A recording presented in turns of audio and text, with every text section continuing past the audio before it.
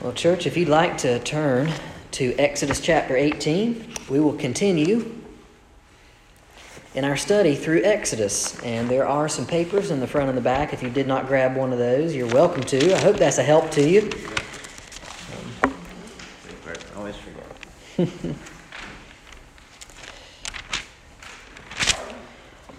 We'll learn a good lesson tonight about the value of having a good father-in-law, I suppose, with Jethro.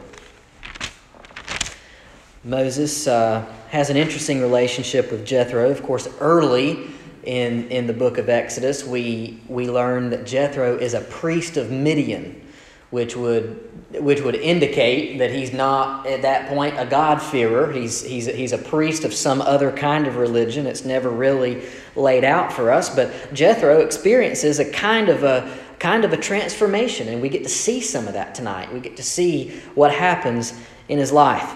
Here, the little introductory paragraph that I have down here, it says, in chapter 18, we see the results of God's fame being known. Remember, that's a huge theme in Exodus. God's fame being known, His glory covering the earth as the waters cover the sea, and God's mighty acts being used to sprout faith inside of other people. Okay? So as people see the mighty acts of God, they come to know who He is, they come to know about Him, and the hope is that they would turn and repent and become God-fearers. We see this happening in a measure, in some measure, in Jethro, Moses' father-in-law. We also see an expression of God's lordship. He shows us in the second part of chapter 18 that He doesn't desire simply to occupy a compartment of our lives, but He desires to be the lens through which we see and interpret all of our lives. Like chapter 17, chapter 18 tells kind of a twofold story. The first part plays in to the second. And again, like chapter 17, chapter 18 is brief enough that we can read the whole thing probably just here in one shot. So if you'd like to join me in Exodus chapter 18, we'll just read through it and see what the Lord might teach us from it. Exodus chapter 18. Jethro, the priest of Midian, Moses' father-in-law, heard all that God had done for Moses and for Israel his people, how the Lord had brought Israel out of Egypt. Now Jethro, Moses' father-in-law, had taken Zipporah, Moses' wife, after he had sent her home, along with her 2 sons. The name of the one was Gershom, for he said, I have been a sojourner in a foreign land. And the name of the other, Eliezer, for he said, the God of my father was my help, and delivered me from the sword of Pharaoh. Jethro, Moses' father-in-law, came with his sons and his wife to Moses in the wilderness, where he was encamped at the mountain of God. And when he sent word to Moses, I, your father-in-law Jethro, am coming to you with your wife and her 2 sons with her, Moses went out to meet his father-in-law and bowed down and kissed him.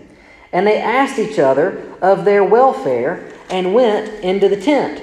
So you see that they have this meeting, and it says that Moses kissed his father-in-law. This is where I think the Bible is descriptive, not prescriptive, right? Thankful for that. That the Bible is just telling us what happened. It's not telling us what we need to do, that we need to go kiss our father-in-law. But anyway, that's what Moses does here.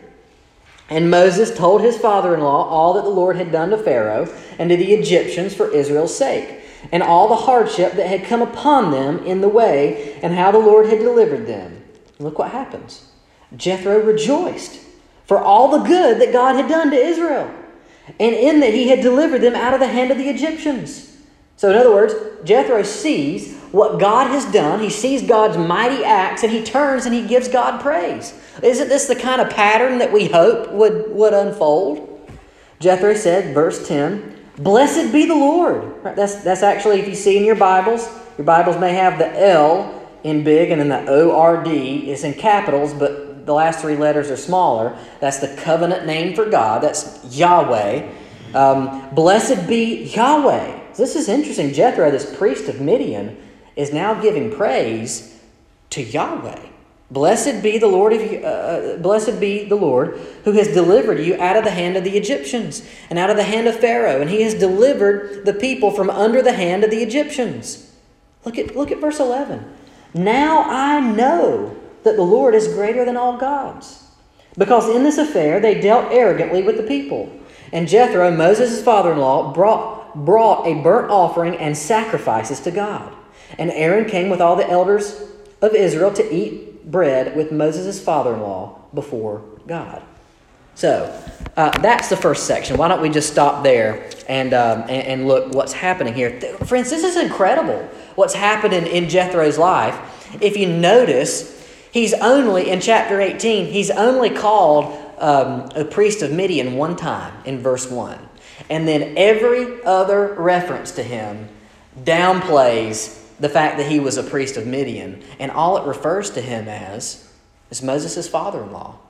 Could this be a little bit of a signal that he's experiencing some kind of transformation? Maybe. Maybe that's a hint. We have to be careful. But there's some other evidence here that he's really seeing God for who God is, and he's coming to know God as a God-fearer. This is a conversion story. Now, I'm not an Old Testament scholar. I know that this is one of those things that's really debated back and forth. But if you look at just the whole thrust of Exodus, it seems that the whole pattern is God does something mighty so that people will come to know him. And here we have an example of Jethro hearing about what God has done, hearing about God's mighty acts, and now he's turning and he's even bringing sacrifices to this God. He used to take sacrifices to false gods, but now he's bringing a sacrifice to Yahweh. I think it's clear that something very deep and profound is happening in Jethro's life, and perhaps this could be a conversion story. I think that I feel confident saying that. So, but here's what we learn in the first 12 verses. We learn about knowing God. Knowing God. And I would say, if you're looking for a good book to read, Knowing God by J.I. Packer is probably the most doctrinally robust book that most Christians have read, if they have read anything very theological. Knowing God by J.I. Packer. I would just commend that book to you. And that seems to be what's going on here. It seems to be what's emphasized, is knowing God. We see here just a vivid recounting of God's mighty acts, serving to spread his fame and create belief in others. Look what happens. See the verbs. I've put them here in these little bullet points. Jethro heard in verse 1, right? What do we know from Romans 10:17? Where does faith come by? Faith comes by hearing, right? So, this first thing that happened, Jethro heard. And then verse 8, Moses told his father-in-law. The telling of the words is very important, right? You have to tell the message. I've heard people say, this quote, preach the gospel at all times, and if necessary, use words. Well, I understand what this is trying to say. It's basically saying, hey, don't be a hypocrite. Live out what you say you believe. But the reality is the gospel message always has words. There's no preaching of the gospel without words. You have to tell the story. Moses told his father-in-law everything that had happened and how God had rescued Israel. And then verse 9, and Jethro rejoiced. There's another verb. Look what is happening. When Jethro hears, his behavior is altered. He begins to rejoice. But not only that, he says, bless the Lord. This is an act of worship. He says, praise the Lord, bless the Lord in verse 10. And then in verse 11, Jethro says, now I know. Remember, friends, when I told you when we started Exodus that it would be helpful if every time you heard these words to underline them in Exodus, when it says, God will do something that they may know, right? So that they may know. So that Israel may know, because God's own people are fickle. God's own people need to be reminded. But then the nations as well, so that the nations may know. Here's an example of the nations coming to know. Jethro, this priest of Midian, this pagan worshiper, Jethro himself says, now I know. In verse 11. And so what did he do? Now that this man knows, in verse 12, he brought a burnt offering and sacrifices to God. Coming to know God always causes you to begin worshiping different things. Now, in Jethro's life, it's very clear, because he used to be paid to worship these other gods. And now he's worshiping Yahweh. And friends, this is the same story is true of all of us. Before Christ, we used to worship other things. If we're honest with ourselves, we're still tempted to worship other things today. We're still tempted to give ourselves to things that are lesser than, to give our hearts over to things that are shiny and have an appeal and an allure and a draw to us. Jethro stops worshiping the false gods, begins worshiping the true God. So we've noted that God moves in history to bring himself glory. This glory comes through others seeing his power and turning to offer worship to him. This is exactly what happens in the life of Jethro. And praise God for it. While he is previously called a priest of Midian, and I believe I'm right in this. I don't believe in the rest of Exodus and clearly the rest of the Bible, I don't believe he's ever called a priest of Midian again. Chapter 18 is kind of this turning point. I don't even know how much he's mentioned, to be honest with you, after this. Not much outside the book of Exodus, but it's interesting that he's called a priest of Midian once, and then every other reference to him leaves that old designation behind. He's no longer that. Does this mean, of course, there's a question that that we've just asked, so I'll skip over that little bullet point. So how do we apply this? What do we do? Where does the rubber meet the road with this little encounter with Jethro? Well, as we come to fear God, the natural outflow is to see others come to know him as well. This is what Moses does. Moses sees the mighty acts of God, and so what does he do? He wants to tell his father-in-law about them. He wants to tell his loved ones about them so that they might see him in turn as well. This is the desire of the believer. It says in 2 Corinthians 5:11, it says this, "Therefore, knowing the fear of the Lord, we persuade others." Perhaps your Bible says we persuade men. In other words, having an encounter with God, knowing the fear of God, having come to see him for who he is, causes us to desire to persuade others. Knowing the fear of the Lord, we persuade others. And can I just point out something? I don't even know. Let's see. That's another sermon. All right, y'all only signed up for one tonight. We'll stick that in my file. And then here's the other application. I think that we should pray tonight that we would become so captivated by a vision of who God is that we turn and tell others. I pray that they would listen, believe, repent, and worship God like we see taking place here with Jethro. Let's let that be the cry of our hearts, church, that we would be able to tell others, that we ourselves would know the fear of the Lord, that we would persuade others, and that we would pray tonight that God would soften hearts and that he would open eyes so that they could see the gospel as good and turn and repent. We've got to read the rest of the chapter now. So let's pick it up in verse 13. The good judge. The good judge. This is the second little section, and it might seem disjointed, but I'm going to do my best to demonstrate that it's all one story here. The next day, Moses sat to judge the people, and the people stood around Moses from morning until evening. When Moses' father-in-law saw all that was being done for the people, he said, "What is this that you're doing for the people? Why do you sit alone and all the people stand around you from morning until evening?" And Moses said to his father-in-law, "Because the people come to me to inquire of God. When they have a dispute, they come to me, and I decide between one person and another, and I make them know the statutes of God and his laws." So in other words, here Moses is pulling a lot of weight. He's trying to help the people deal with their conflicts. He's trying to be a good judge.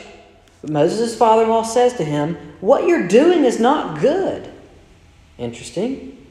"You and the people with you will certainly wear yourselves out, for the thing is too heavy for you. You are not able to do it alone." So he's not saying you need to stop being a judge to help the people, to serve the people in this way. He's saying you're going about it the wrong way. You're going to wear yourself out, and it's actually not helpful to your people for you to take it all on yourself. Verse 19, now obey my voice. I will give you advice, and God be with you. You shall represent the people before God and bring their cases to God.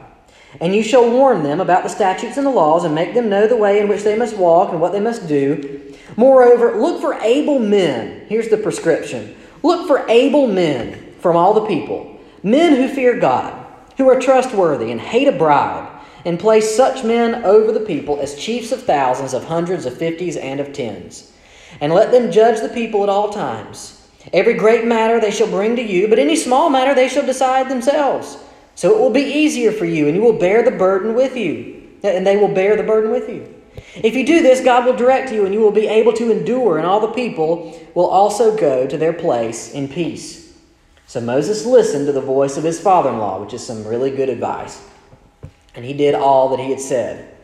Moses chose able men out of all Israel and made them heads over the people, chiefs of thousands, of hundreds, fifties, and tens. And they judged the people at all times. Any hard case they brought to Moses, but any small matter they decided themselves. When Moses let his father-in-law depart, and he went away to his own country. So, very, very interesting things happening here. Jethro tells his son-in-law, Moses, what you're doing is not good. You're going to wear yourself out. Friends, this is an example of God's, what we call God's common grace, okay, that he gives to Moses through his wise father-in-law. Even if even if his spiritual condition is in question, let's say that even if he's really not a God-fearer at this time, and I think that he is, but let's say even if he's not, what we see here is that God can still use other people to give us what we need in a certain situation. There is, I guess it was Abraham Kuyper who said, there is not a square inch over all of God's creation over which he does not shout, mine. Everything in the world belongs to God. And if God can speak out of a donkey, he can speak he can speak out of a father-in-law. As that was in my mind, as it was coming out of my mouth, I thought about how funny it was sounding. If God can speak through a donkey, he can use any kind of means to give us what we need. So, if Jethro is a believer, he's a very new believer, right? He has not walked with God for years and years and years, but still, God is able to use him to help him teach Moses how he might be able to be a better judge. Jethro's advice: stop trying to do it all on your own. Why? Because it's actually a disservice to the very people that you think you're trying to serve. Friends, this is a unique challenge of leadership. I've got to say for myself, I feel like I'm always between these two ditches of wanting to work really hard, right? Work really hard. Don't be slack. As my dad would say, don't be derelict. Don't slack. But on the other hand, it's actually not healthy for the church if I try to do everything, right? And that's not good in any kind of scenario. So always kind of stay in between these two ditches of being diligent, but looking to the future and raising up the next generation, raising up new leaders, delegating responsibility so that we as a church are all pulling in the same direction. This is what Jethro is telling Moses. He's like, you're going to wear yourself out. You're actually not going to end up serving by thinking that, by having the Savior complex, right? Get down off of the cross, Moses. Jesus needs the wood, something like that. Oh, that's anachronistic because Jesus has not come yet. But anyway, you get the picture. He told him to find others who could help. He seemed to have a twofold requirement. Look what he says. When he says, look for people to come alongside you in ministry, he says two things. He says they need to be able men. In other words, this is a word about competence. Can they do the job? Are they able to do it? Okay. But then he says this other thing. They must fear God. They must be trustworthy. Hate a bribe. This is a word about their spiritual condition. I'll say, friends, as we're seeking to raise up deacons, as we seek to raise up staff members here, as we seek to raise up, future pastors, this seems to be right in line with the requirements in the New Testament for leadership. Able, but also you can't just have somebody who is able. That's not enough, right? Somebody who just is well respected in the community. You got to have somebody who fears God as well. You can't only have somebody who fears God. You got to have that, but you got to have somebody who's able. You got to have both of these things have to walk hand in hand. So this pattern seems to be mimicked in Acts chapter 7 and in 1 Timothy when they talk about the requirements for leadership in the church. Here's what we learn from Ephesians chapter 4 about God's gift to the church. He gave the apostles, the prophets, the evangelists, the shepherds and teachers. Why? Not to do it all, but to equip the saints for the work of ministry, for the building up of the body of Christ, until we attain to the unity of the faith and of the knowledge of the Son of God. So, there's a couple points here. God's gift is a gift from God. He gave to the church the apostles, prophets, and evangelists. So, leadership in the church is a gift to the church. But there's a purpose for equipping. There's no such thing as a Lone Ranger ministry for equipping the saints for the work of the ministry. What's the result? Well, hopefully edification, building up, right? Building up of the body to present the bride as pure, it says in Ephesians 5:27. And then the goal. What's the goal of all this? Unity of the faith and of the knowledge of the Son of God. Notice this. Unity is always had around truth and doctrine. Unity is not just this loose, empty togetherness of everybody getting around the campfire and singing Kumbaya. That's not unity. Unity is always found when everybody unifies and gathers around the Scriptures and around who God is, truth and doctrine. So, unity of the faith and of the knowledge of the Son of God. That's in the text there. So, how do we see Christ? We're always looking in the Old Testament. The Old Testament is just a book of shadows, right? Old Testament is just a collection of shadows to help us look forward toward Jesus. So where do we see Jesus here? Well, if God is calling Moses to be a judge, who is the true and better judge? Christ, of course. In other words, now Moses, he's supposed to judge, but do you think Moses' judgments are always going to be 100% perfect? No, he's human. He's going to fail. It's the burden I feel like. I feel like I need to do my best to make good decisions and to lead well and to pastor well and to teach well. But goodness, I've already found at least one typo on this thing already, and you've probably noticed it as well. There's a fallibility in human leadership, but this shadow sets us up to see Jesus, the true and better judge. Jesus doesn't need to delegate any authority. He doesn't need help. He's not in danger of being worn out. Jesus is not in danger of doing too much. And Jesus is not in danger of making any mistakes. Moses needs help. Moses could make mistakes. Moses has to judge the people. Jesus will never need help. Jesus will never make mistakes. Jesus will always judge in truth and righteousness. Look what it says in Matthew 25. When the Son of Man comes in his glory, and all the angels with him, then he will sit on his glorious throne. Before him will be gathered all the nations, and he will separate people one from another, as a shepherd separates the sheep from the goats. In other words, he's judging between the peoples.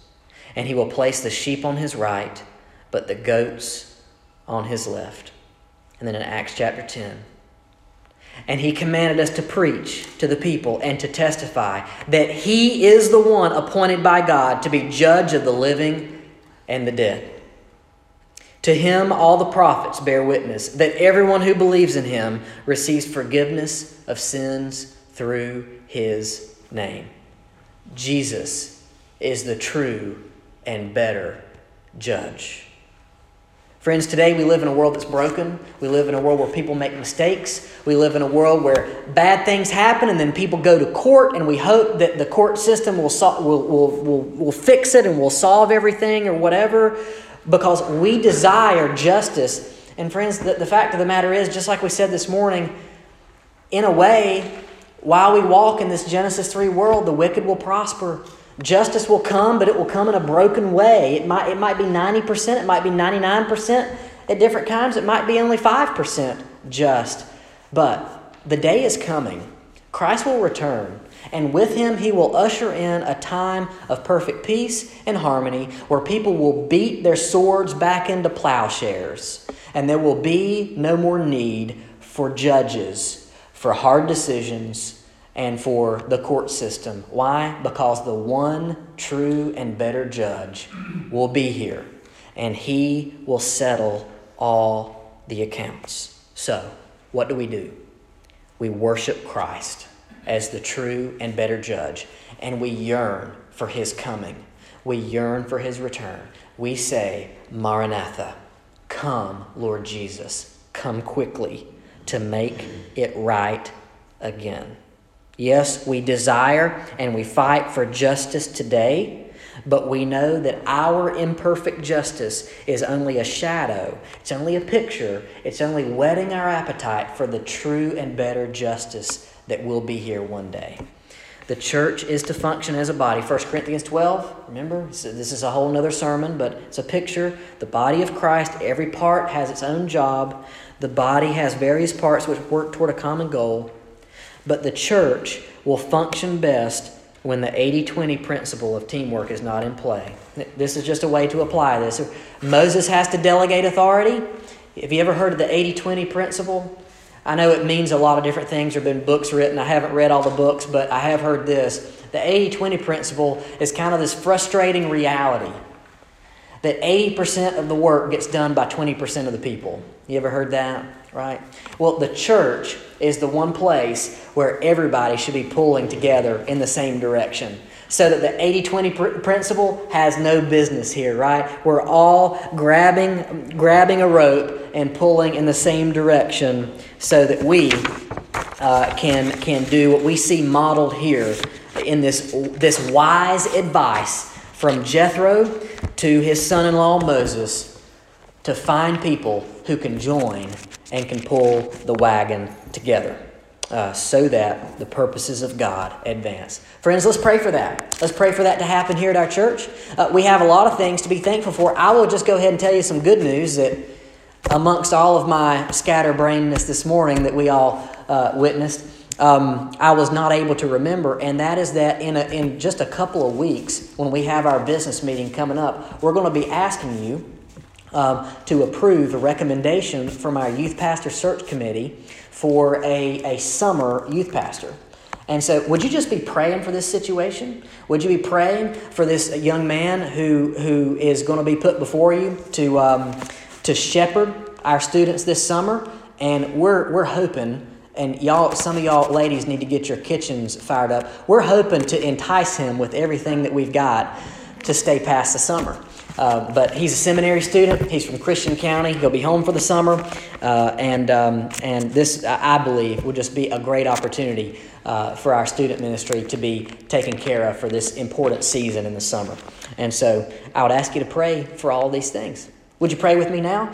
We're going to have a time of reflection and response. We're going to play a song after I pray, and I would ask you to respond, to pray about these things that we've mentioned, and to respond however the Lord might lead you. Pray with me now. God, we thank you for your word. We thank you that it just gives us practical advice many times. Lord, we know that many times we would prefer for the Scriptures to answer a lot of things that we don't feel it answers, but your Scriptures speak to a lot more than we're tempted to think. Tonight we read about how it's important for the people of God to be pulling in the same direction. We also read about what it's like to see a man, it seems, go from worshiping false gods to worshiping the one true God, because he heard the message. And so, Lord, we're encouraged to tell others the message so that they might have the same kind of encounter with God. And so, God, would you do that among us? Would you help us to learn these lessons? Not only that, would you help us to apply them so that our community, our neighborhood, and the nations may come to fear God? We pray this in the name of Jesus. Amen.